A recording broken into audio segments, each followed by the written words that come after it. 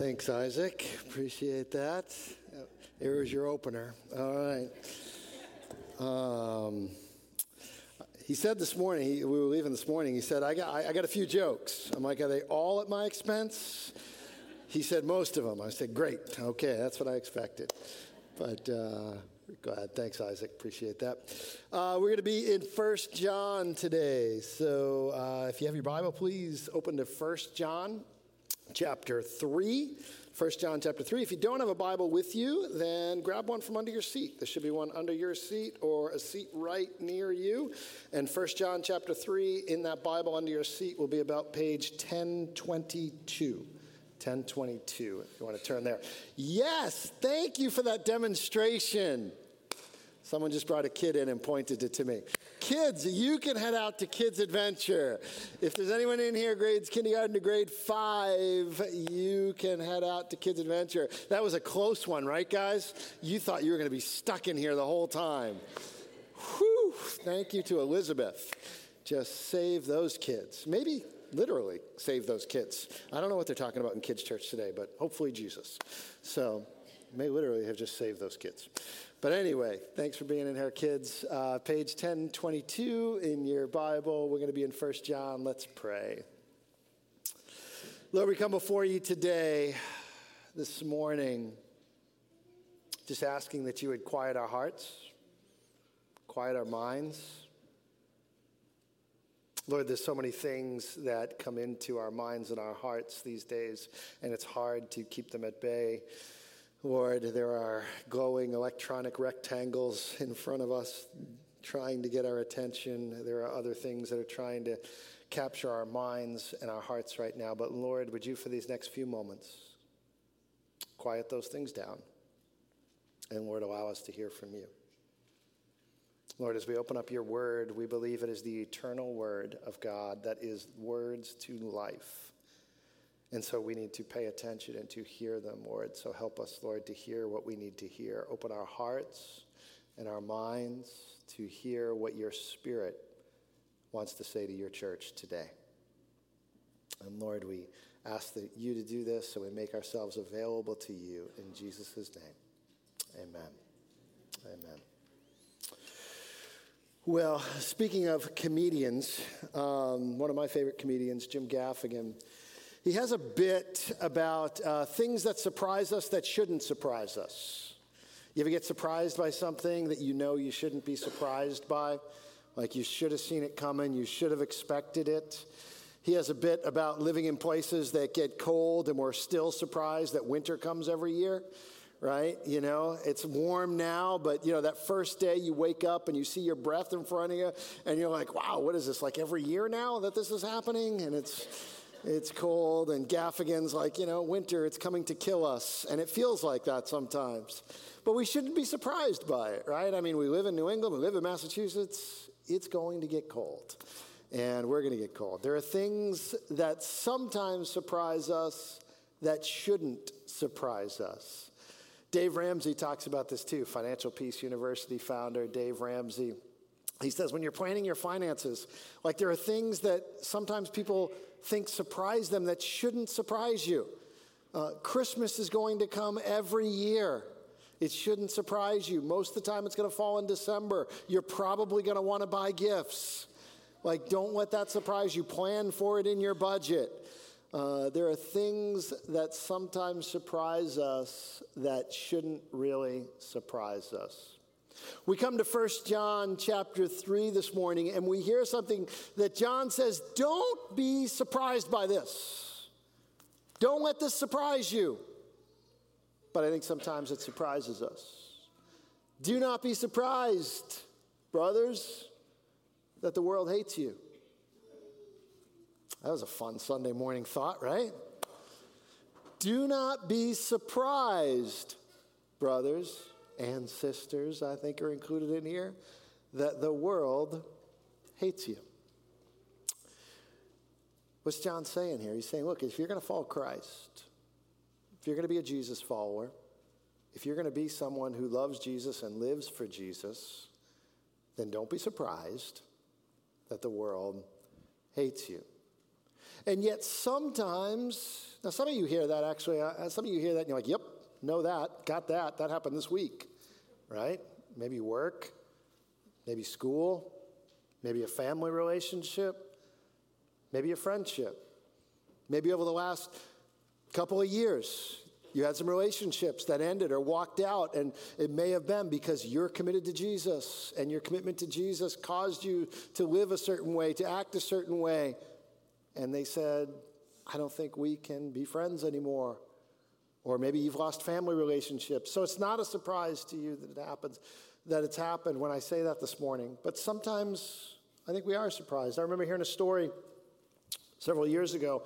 I was listening to a president of a Christian college, and he was sharing about some of the things that he experienced as he was president of this college. And he said there was a time when one of the local newspapers ran a story that was not favorable to them at all, and made them look really bad right in the paper. It caught some traction. It became a real popular story. Many people were reading it. Essentially, they grabbed onto their stance, their biblical stance of marriage and sexuality, and they took it and ran a story that intended to make the college look bad in people's eyes and give a bad reputation. And this president was concerned. He said, well, this isn't quite, yes, we have a biblical stance on marriage and sexuality, but this isn't telling of who we are and how we love people. And so he thought, I need to at least talk to some people. There are some people that I may need to, at least make sure they understand the whole picture of who we are, especially local politicians. And so he called up one of his representatives that he thought may have read the story and wanted to make sure he got to kind of tell his side of it. And he called up this particular representative and said, hey, you may have read this story, and I just want to, let you know this doesn't tell our whole story. It doesn't tell who we are completely. It's not in the local representative, not local. They were state level, I believe, state level representative. And they said, let me stop you right there. He said, you don't need to say anything. He said, you need to understand, I fundamentally disagree with your stance on this issue. And I am committed to seeing you and your organization completely shut down. And that, I think, came as a surprise. And yet John says, don't be surprised, brothers, when the world hates you. And so, as you follow Christ, and if you're committed to Christ, you live in a world, and you're living in a world that isn't. John says, don't be surprised that the world hates you. What does that mean for us? I want to talk about this morning for a few minutes of why this shouldn't surprise you. Why is it the case that following Christ, that commitment to Christ, would put you in a place where you may be hated by the world, those who don't follow Christ, those who choose not to? And secondly, and spend a little more time on what should our response be? Because I think a lot of people have an idea on what the response should be. But John gives us a response in this passage that I think may be very different than the one you and I would expect. But first of all, why? Why are you hated? Why is Christians, why are followers of Jesus hated by the world? We're going to look at 1 John chapter 3. And I think this might explain a little bit about why that's the case. Is you are separate from the world because you've experienced love from outside of the world. You've experienced the love that comes from outside the world. The reason, if you're a follower of Jesus, why you're different and why I'm different is because you have experienced a love that the world, many in the world, have not experienced, if they have not experienced the love of God. John says it this way, 1 John chapter 3, verses 1 through 3. Here's what it says. See what kind of love the Father has given to us, that we should be called children of God. And so we are. The reason why the world does not know us is because it did not know him. Beloved, we are God's children now, and what we will be has not yet appeared. But what we know that when he appears, we shall be like him, because we shall see him as he is. And everyone who thus hopes in him purifies himself as he is pure. So John, in the beginning of chapter 3, he says, look, you're living in a world that doesn't know you. As he progresses, chapter 3, verse 13 is the one I read that says, you're living in a world that, don't be surprised, is going to hate you. Unknown and hated is what he says when you're living in the world. So come follow Jesus, and you can be unknown and hated. It's quite an invitation, isn't it? But that's what John says. When you choose to follow Jesus, that's a bit what you're signing up for. The world won't know who you are. They won't know who you really are, certainly not as a child of God. And the world, at times, you may be hated, and don't be surprised by it. But the reason is because John says you've experienced a love that the world hasn't experienced, so you're going to be fundamentally different. And that difference is going to cause a separation, and that separation may cause dislike, unknown, and even hate. Light has no fellowship with darkness. They're fundamentally different. So John says, don't be surprised by this situation. He starts out chapter 3, he says, see what kind of love the Father has given to us. That word kind is a Greek word, potapen. And it was used in the first century, carries the image of when a ship was coming into the town. One of the things that people would do is they want to know, they say potapen would say, what kind is it? What country is it from? Where is it from? It would be coming, and they would say, looking at the sails and things, is it our own ship, or is it a ship from a foreign country that maybe we can trade with or learn from? Or is it a ship from a country that maybe we're at war with or enemies with? They want to know, what kind is it? And John uses that same word here when he's saying, what kind of love the Father has given us, or the NIV, I like the NIV's translation better of this word. What kind of love has the Father lavished upon us? It's like, is John saying, it's like love from another country. It's like you couldn't even recognize it here. It's so different. It comes from another place. And so if you've experienced that, it shouldn't surprise you that those who haven't are going to feel different from you and not get you. It's a little bit like the story Isaac told this morning when he's talking about giving, that his friend's like, I don't get it. Why would you give 10% to the church? That doesn't make any sense. Of course it's not going to make any sense. You haven't experienced that same love. You haven't gone down that road and experienced that, so it shouldn't make any sense to you. But still, yet it surprises us, this difference that sometimes pops up. Many of you are from another country, and you might try and tell me about, here's what my country's like, and I might get a little bit of it, but if I haven't experienced it, if I haven't been there, I'm not going to get it like you get it. And that's kind of like John's saying. He's saying this love of the Father that you've experienced, it's like a love that comes from another country, and those that haven't experienced it aren't going to get it, and there's going to be a separation that it's going to create. There's a difference that it creates. It actually is such a love that you get to be called a child of God. And I think we take that for granted. Sometimes the scriptures will call you a son of God, and you women, I would say, don't get offended by that term, because the son of God is a legal term, and it's basically saying you are the one who receives the inheritance. You are, and whether you're a man or a woman, as you follow God, you receive the inheritance that God has set aside. God has set aside an inheritance for you. And by the way, at times the scripture calls us the bride of Christ. So men, you have to deal with that one. You are the bride of Christ. But in this case, it's not a word of legality. It's a word of intimacy. You're a child of God.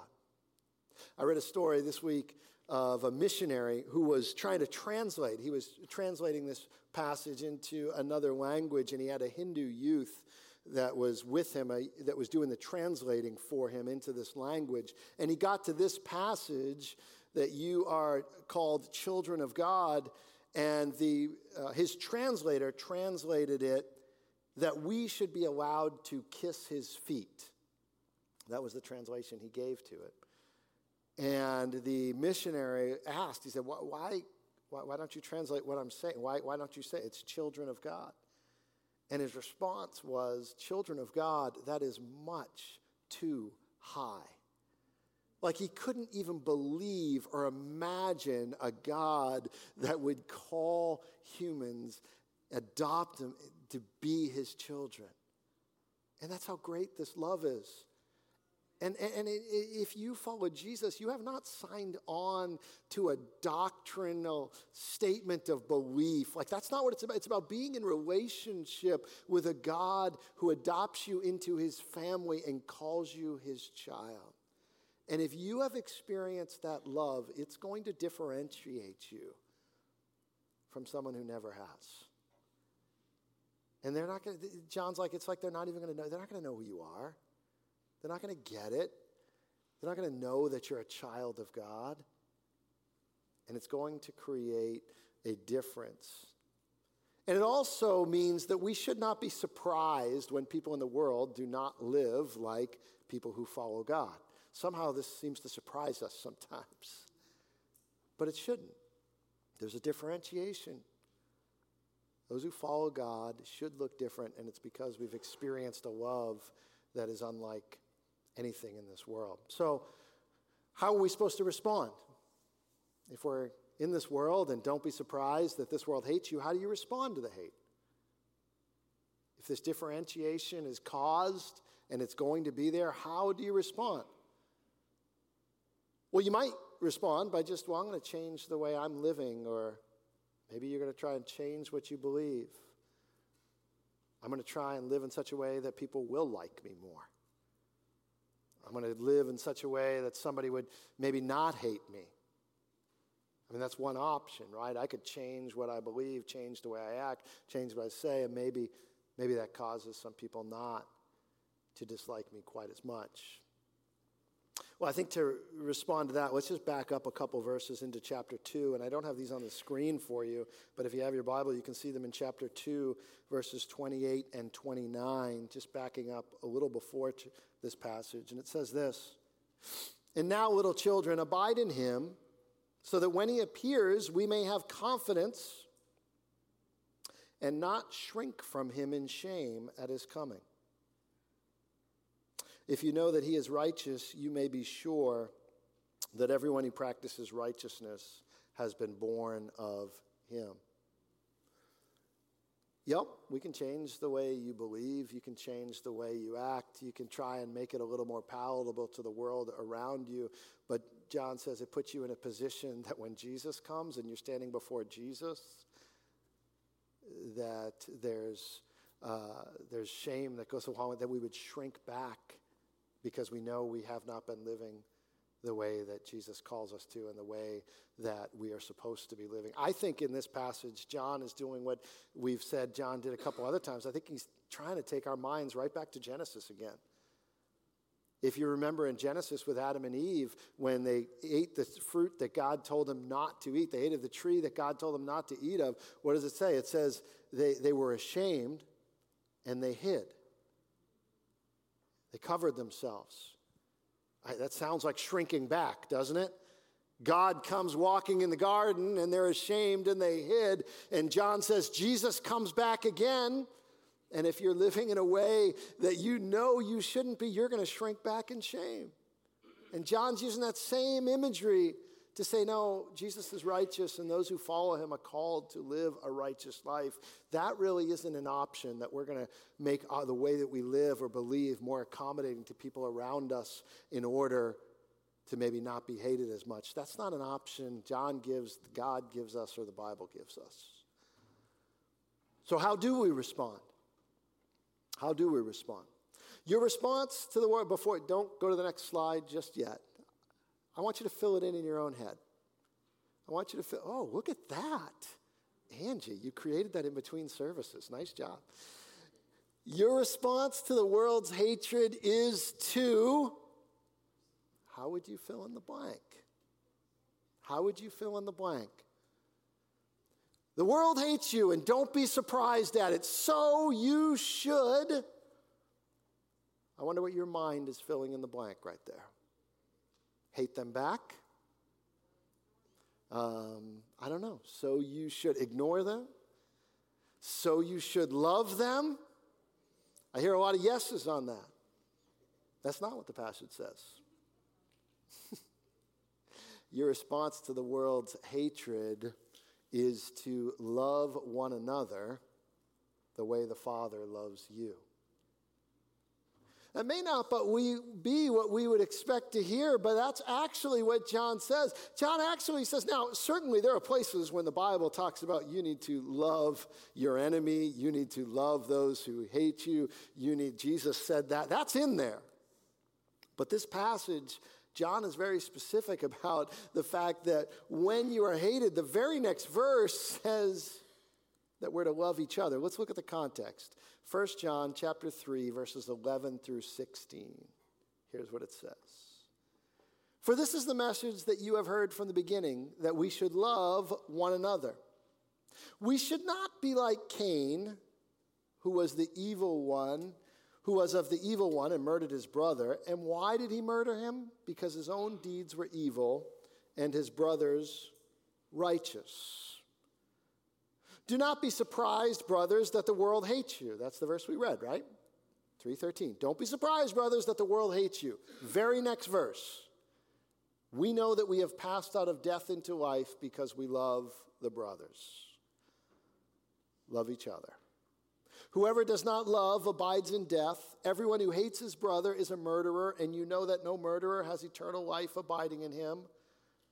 By this we know love, that he laid down his life for us. And again, if I asked you to fill in the blank on those next words, I know what I would fill in. He laid down his life for us. We ought to lay down our lives for him. But that's not what it says. By this we know love, that he laid down his life for us, and we ought to lay down our lives for the brothers, for each other. So in this verse it says, your response to God's love for you ought to be loving each other. And your response to the world hating you ought to be loving each other. That is the response that we ought to have to being hated by the world, and it's the response that we ought to have to God's awesome love for us, a love for each other. And you say, well, why does that make any sense? The world doesn't know the love of the Father, right? Remember that? It comes from another country. It's otherworldly. It's outside of this, but they long for it. Because there's something in all of us that longs to be loved in that way, that longs for a God to love that will know us, that will forgive our sins that we know we have and love us, and there's a longing for that. And they should see it in the way the church loves each other. How do they see it in the world? They can't see the love of the Father, except they see it in the way his followers love each other. And it demonstrates to a world that will hate you what love really looks like. In fact, in our day and age, I would say it demonstrates to a world that thinks it knows what love is. And quite frankly, thinks it knows better than the church what love is. That if we would live the way that God has called us to live, laying down our lives even for each other, that the world would say, that's the kind of love I've been looking for. That's the kind of love that I want. That's the kind of love I need to find out more about and how to get that love.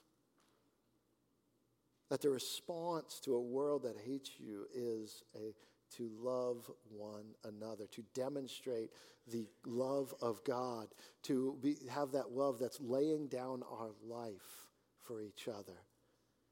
That's what Jesus demonstrated for us. That's what following Jesus and taking up our cross looks like. But many of us, many in this world might give us a different response of how we need to respond. Many in the world may choose a more violent response to the world's hatred. English romantic poet Samuel Taylor Coleridge said this. He said, "I have several times seen the stiletto and the rosary come out of the same pocket." Stiletto not meaning a woman's shoe, but a dagger, right? Where that comes from, that's that dagger, right? That I've seen violence and the rosary or prayer or commitment to God come out of the same pocket. And how often out of the same mouth or out of the same heart these two things seem to reside. Hatred, violence, response, and yet saying we love the God who laid down his life for those who did not love him. That the life that Jesus calls us to is very different than the life and the response that we're often tempted to give in our flesh, or that there are even others in this world who call themselves followers of Christ that would implore us and say violence is your response, or power is your response, or your response is the way that whatever they have done to you, you ought to do to them. Maybe you don't say it that way, but it's often seems to be communicated that way. That we are to respond by loving each other. Jesus said it this way in the Gospel of John, same author recording the words of Jesus. "A new commandment I give to you, that you love one another just as I have loved you. You also are to love one another. By this, all people will know that you are my disciples." All people, the world, outside of the church, will know that you are my disciples, will know that you are followers of Jesus by the way that you love one another. That's why John, it's so important to him. I mean, John is writing, he's an elder statesman. He's probably in his 80s. All the other disciples have lost their life for the cause of following Jesus. He's the only one left. And he's experienced exile and torture himself. You want to talk about being hated by the world? None of us in this room have experienced it the way John experienced it. Here he is after having been boiled in hot oil, having been sent to an island to die, and he's writing to these churches saying, when the world hates you, just continue to love each other. Keep loving each other and show the world what love really looks like. If anyone had reason to lash out, it was John. If anyone had reason to respond in hatred and violence, it was John. He had seen every one of his friends killed and martyred or heard of it for the sake of Jesus. And he says, when they hate you, love each other. That's how we respond. How do we overcome the world? Last point this morning. Your job is not to overcome the world, but to have faith in the one who already has. To put your trust in the one who already has, because when you do, you will overcome. Here's what it says in chapter 5. And this is the victory that has overcome the world, our faith. Who is it that overcomes the world except the one who believes that Jesus is the Son of God? Your job is to put your faith and your trust in the one who has overcome the world. John 16:33, again, same John, same author. He's recording the words of Jesus. He says, I have said these things to you, that in me you may have peace, Jesus said. In the world you will have tribulation. Don't let it surprise you. Why does it surprise you that you have trouble in the world? Why does it surprise you that the world hates you? Jesus never said anything clearer. In the world you will have tribulation. He didn't even say it in a parable. He just said it clearly. But take heart, I have overcome the world. And John says, put your faith in the one who has overcome the world. That's what your response is. Your response is not in you now overcoming the world. Your response is putting your faith in Jesus who has overcome the world. What does that look like? It looks like living my life the way that Jesus lived, and it looks like actually believing the things we say we believe. That Jesus has overcome. That I do not need to fear death. That Jesus' resurrection means I will go on living forever, and this world is not all there is. That there is a reward that God has that cannot be taken away by this world. It means putting my faith in the one who said all these things and living my life as if those things are actually true. Putting my faith in the Son of God is how you overcome. And yet, there are many, and there's a temptation, I think, in our own heart at times to respond differently. There are many who would say that, no, you've got to do unto others the way they have done unto you. That you have to do business the way business is being done. That you have to respond to the world and the way the world has treated you. We can be tempted to slip into worldly ways of responding instead of the Jesus ways of responding.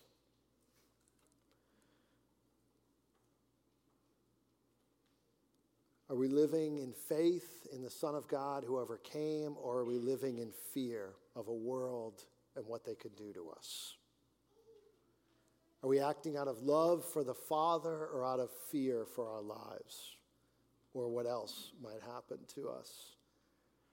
Does our heart break for those who do not know Christ, or do we just get angry at them and allow anger in our heart to fester against them? Or are we able to, like our Lord, say, Lord, forgive them, for they know not what they do? Are we more upset at what people are doing, or that they don't know the Father's love? These are questions that we need to ask in light of this passage and these words to us, because I think there are times where we are tempted and others would have us respond differently than Jesus would have us respond. Just this week, I got a letter. It's not really a letter. It's more propaganda, I guess. I don't know that you'd call this a letter. But, and I don't know that I'm the only one that got it. It was sent to me because I pastor a church in Burlington, and I would assume other pastors in the church of Burlington got it. It was sent from someone on the other side of the country because it had a postmark for Washington State. Who heard about something that happened in our town at one of our schools and jumped on it as an opportunity to say, here's just another example of how this culture and what's going on in this country, and here's how you should feel about it, and here's how you should respond. And it was sent to me as a pastor. It uses God, what would be language, theological language. And, it says, you are the ones I pray, and certainly language like that. But the message is clear. You ought to be afraid of what's going on in this world, and it ought to get you angry, and you need to respond in a certain way. And I look at that, and I get those letters, and I get something like that, and I don't see anything in what John would have us, how John would tell us to respond in this time, that you need to love one another. And do these pictures of these people, they're put there to get me angry, not to say, wow, there's someone who really needs Jesus. There's someone who really is far from God and probably has never known the Father's love. Don't hear what I'm not saying. I read something like this and I say, I agree, there are things we need to be concerned about. There are things we need to be cautious about. There are things going on. This talks about children a lot. There are things, especially when we're talking about advocating for those who can't advocate for themselves, if it's children or the unborn or the elderly. There are things we need to be concerned with. We live in a country that allows us to have a voice. I'm grateful for that. We should appreciate that. So we read that and I go, I'm with you that everything's not okay. There are problems. What we need to be careful about is when someone says, and here's how you should respond to the problem. And here's how you should feel about the problem. That part, I've got to say, wait a second, I need to go back to the scriptures and say, what does it tell me about how, am I supposed to feel fear, or am I supposed to have faith in God that he's still at work and this world is not out of his control? Because I can see something like that, and I think many times you would see something like that, and it's not a letter in the mail, but it is headlines across your cable news. And you're not filled with faith in God, but you're filled with fear and anger. And I don't believe that's the way that God would want you to be filled with those things. That we are to be filled with faith in God, not fear for what the world might do to us or what might happen. That our faith and our trust is in a God who has overcome the world. Jesus said, my peace I give you, because I've overcome the world. I can agree on the problem, and yet I need to understand what my responsibility and my response would be. Not fear and hate, but faith. Love for each other. I know it's not the immediate response you would think of, but that's what God calls us to, because we need to demonstrate what that love looks like to a world that needs it. Ultimately, the solution for a world that doesn't have God is to see for a world and more people to come to know the God who loves them. It's not going to come through changing a few laws. Again, I'm not saying, I'm grateful for the country we live in, that we have an opportunity to influence those things. But that ought not be where our hope is. That ought not be what we look to as that will solve everything. I grew up at a time in the church where I felt like it was communicated either overtly or covertly that if we could just get Roe versus Wade overturned, everything's going to be better. It seemed like that was what was communicated. That was the biggest hurdle. That was the biggest thing that was facing the church. That was the biggest problem we had. And I be very clear, I am a big fan of the unborn and making sure we are doing everything we can to protect life at every level from conception to the end of life. But my ultimate hope is not in overturning a court decision. It didn't fix everything. It didn't even pull back abortions as much as the people who hoped it would thought it would. There are things we can do and work for, but they ought not be our ultimate hope. If we think that's how God is going to bring his kingdom to earth, we have not read our scriptures very well. That our confidence is in God at work, and he has already overcome the world. And so what does he call us to do? To put your faith in Jesus Christ, to live your life as he lived his life, to believe what we actually say we believe, to love one another.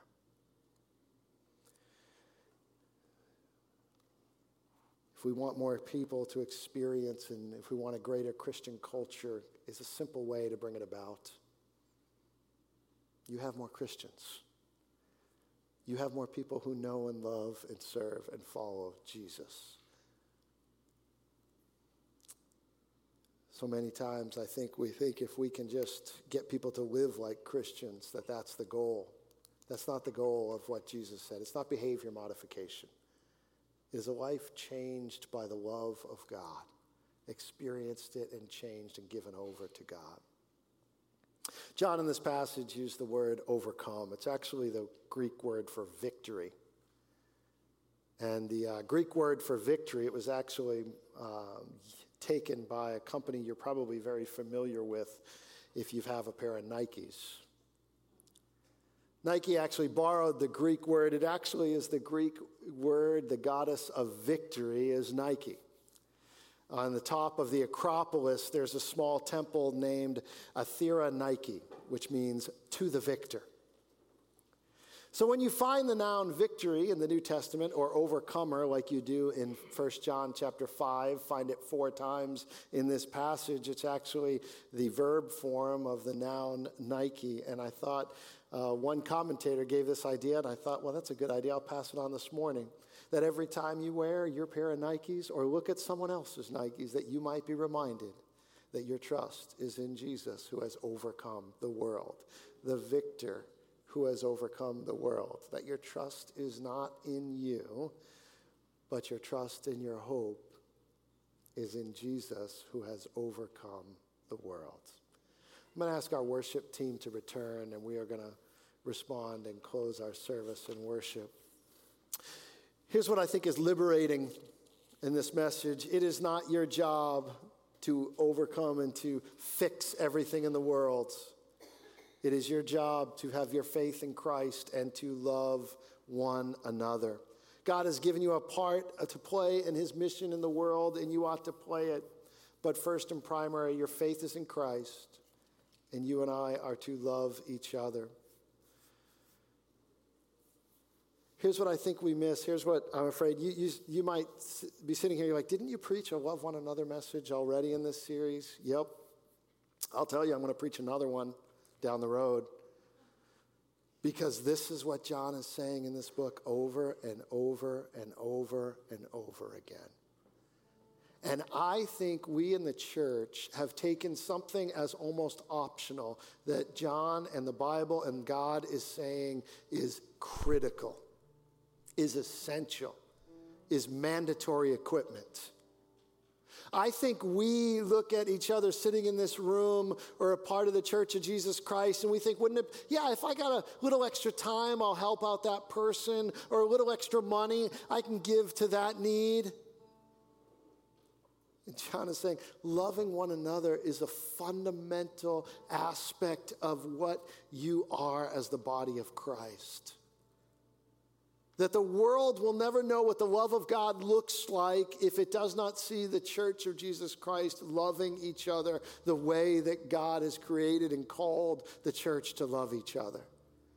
And I think sometimes we think, and I'm going to step on some toes here, but I think sometimes we think we're doing a greater work of pushing back the kingdom of darkness by sending money to a lawyer in Washington, D.C. who's leading a case than we do giving money to someone in this room who needs diapers for their kid. And I think what John is saying in this passage is that you are doing a work to push back the darkness, and you are doing a work to expand the kingdom of God. You are doing spiritual warfare when you are loving each other in the body of Christ. That this is the work that God has called you to. That this is the work that God longs to see his church, to see a body. Because Jesus said, if they see you loving each other, they're going to know you're my followers, because no one loved like Jesus loved. In the world that talks all the time about love, but I very rarely see love the way Jesus loved. Lay down your life. Jesus said, because he laid down his life for you, John saying, because he laid down his life for you, you are to lay down your life for one another. So where is God calling us to do that? Where do you have opportunity to do that? This is how we respond to a world that hates us, that hates you. If you experience hate in the world, how do you respond? Continue to love those in the body of Christ, that they might see what love looks like. Lord, we come before you this morning, and I have no doubt that in this room this morning there are people who is no surprise. They experienced it this week. They experienced it in a workplace, in a family. They've lost relationships. There's no doubt that it is no surprise that they at times are hated for their faith in Christ and they're living for Christ. And yet, in our flesh and in the worldly ways of thinking around us, we don't always respond rightly or even know how to respond, Lord. So, Lord, help us to hear your word today. And even when it doesn't seem to make sense, the response in our minds, Lord, to love each other doesn't seem to be a direct following of being hated by the world. And yet, Lord, this is what you've called us to do. So show us, Lord. Help us, strengthen us to do what you've called us to do, to put our faith and our trust in you, to continue to love each other the way you've called us to love each other. Let us be that church that others outside may look and say, I may not believe what they believe, but I cannot doubt that they love each other. And I'd love to be loved that way. Lord, help us to be a model of your love. In Jesus' name, amen. Would you stand and we'll sing the song as we close today?